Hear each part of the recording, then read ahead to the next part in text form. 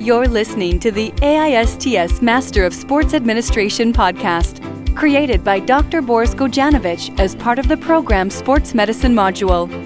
In this series, we attempt to discover, understand, and debate the important issues in the world of sports medicine. Hello everyone, welcome to the podcast with Emily and Pavel. Today we're going to talk about if taking breaks from your diet lead to more successful results.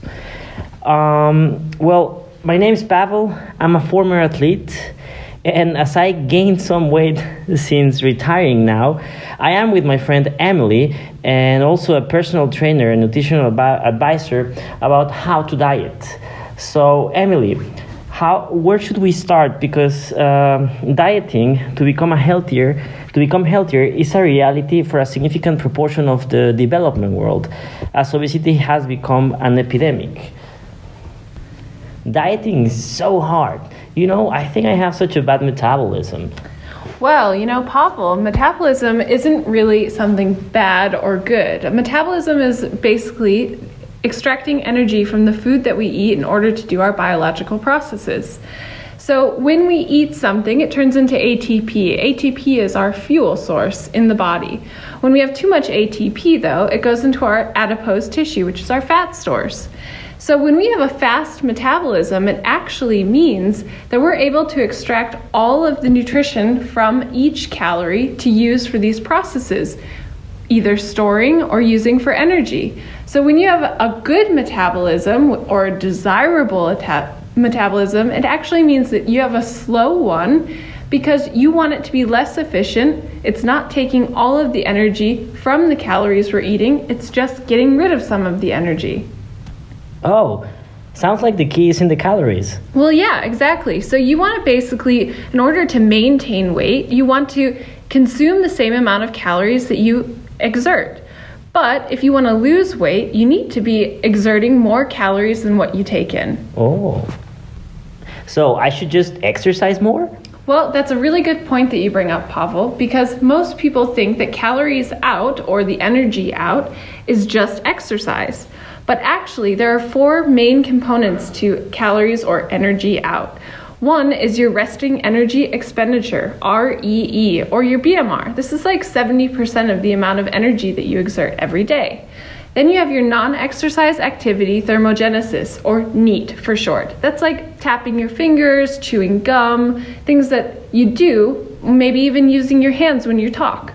Oh. Exercise activity, that's only one of the four factors. And then you also have thermic effect of feeding. So every time that you eat, it actually takes calories or energy to just process the food that you've eaten.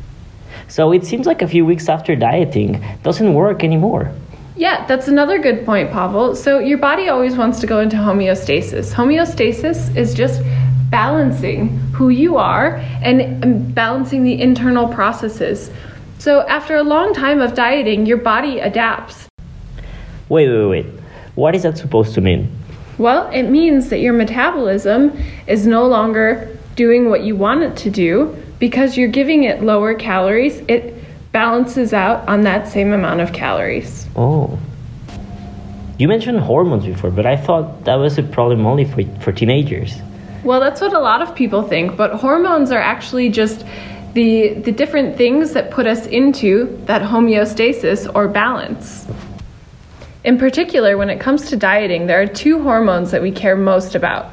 Leptin, which for short, it basically makes us feel satiety, and ghrelin, which for short makes us feel hungry. Leptin comes from fat cells, so as we lose fat, no longer is so much leptin, the one that makes us feel full, being secreted. And with less fat, we actually have an increase in ghrelin, so we have less satiety and more hunger. It sounds like there's no hope for dieting. Yeah, it does sound like that, but actually there's a recent study that came out called the Matador study. They took participants who were all obese, and 19 of them went on 16 weeks of continuous dieting, whereas 17 of them actually took diet breaks. So they dieted for 2 weeks and then took 2 weeks off. Now, during the diet phase, they were on 67% of maintenance calories. But because our body always goes into homeostasis and wants to balance itself out, these calorie amounts were readjusted throughout the study. One thing that was found out is within the first 2 weeks, you have the biggest drop or metabolic change to come back into homeostasis, where your resting energy expenditure goes down. And we know from other studies that an increase in calories can bring your body back into a higher metabolic rate, so restoring your metabolism and increasing leptin. The study also found that the group who took the breaks lost more weight during the dieting phase, and specifically, they lost more fat mass. Seems like taking diet breaks helps mitigate the adaptive processes in your body and ensures that you have better fat loss on higher calories. So it seems like the key is to avoid the adaptation. Exactly.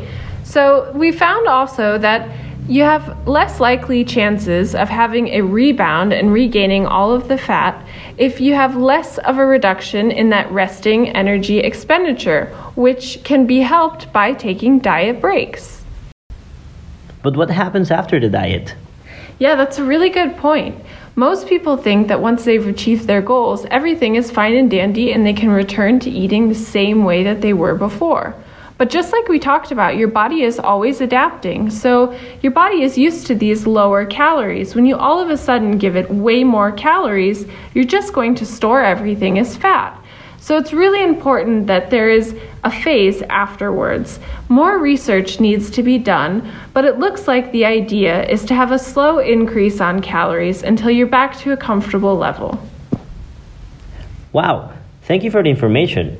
Now I have a better overview of how to make my diet more successful. Thank you, Emily. You're welcome, Pavel. Thanks for listening. If you've got questions or comments, share them directly on this track on the AISTS MSA SoundCloud page, or visit us at www.aists.org.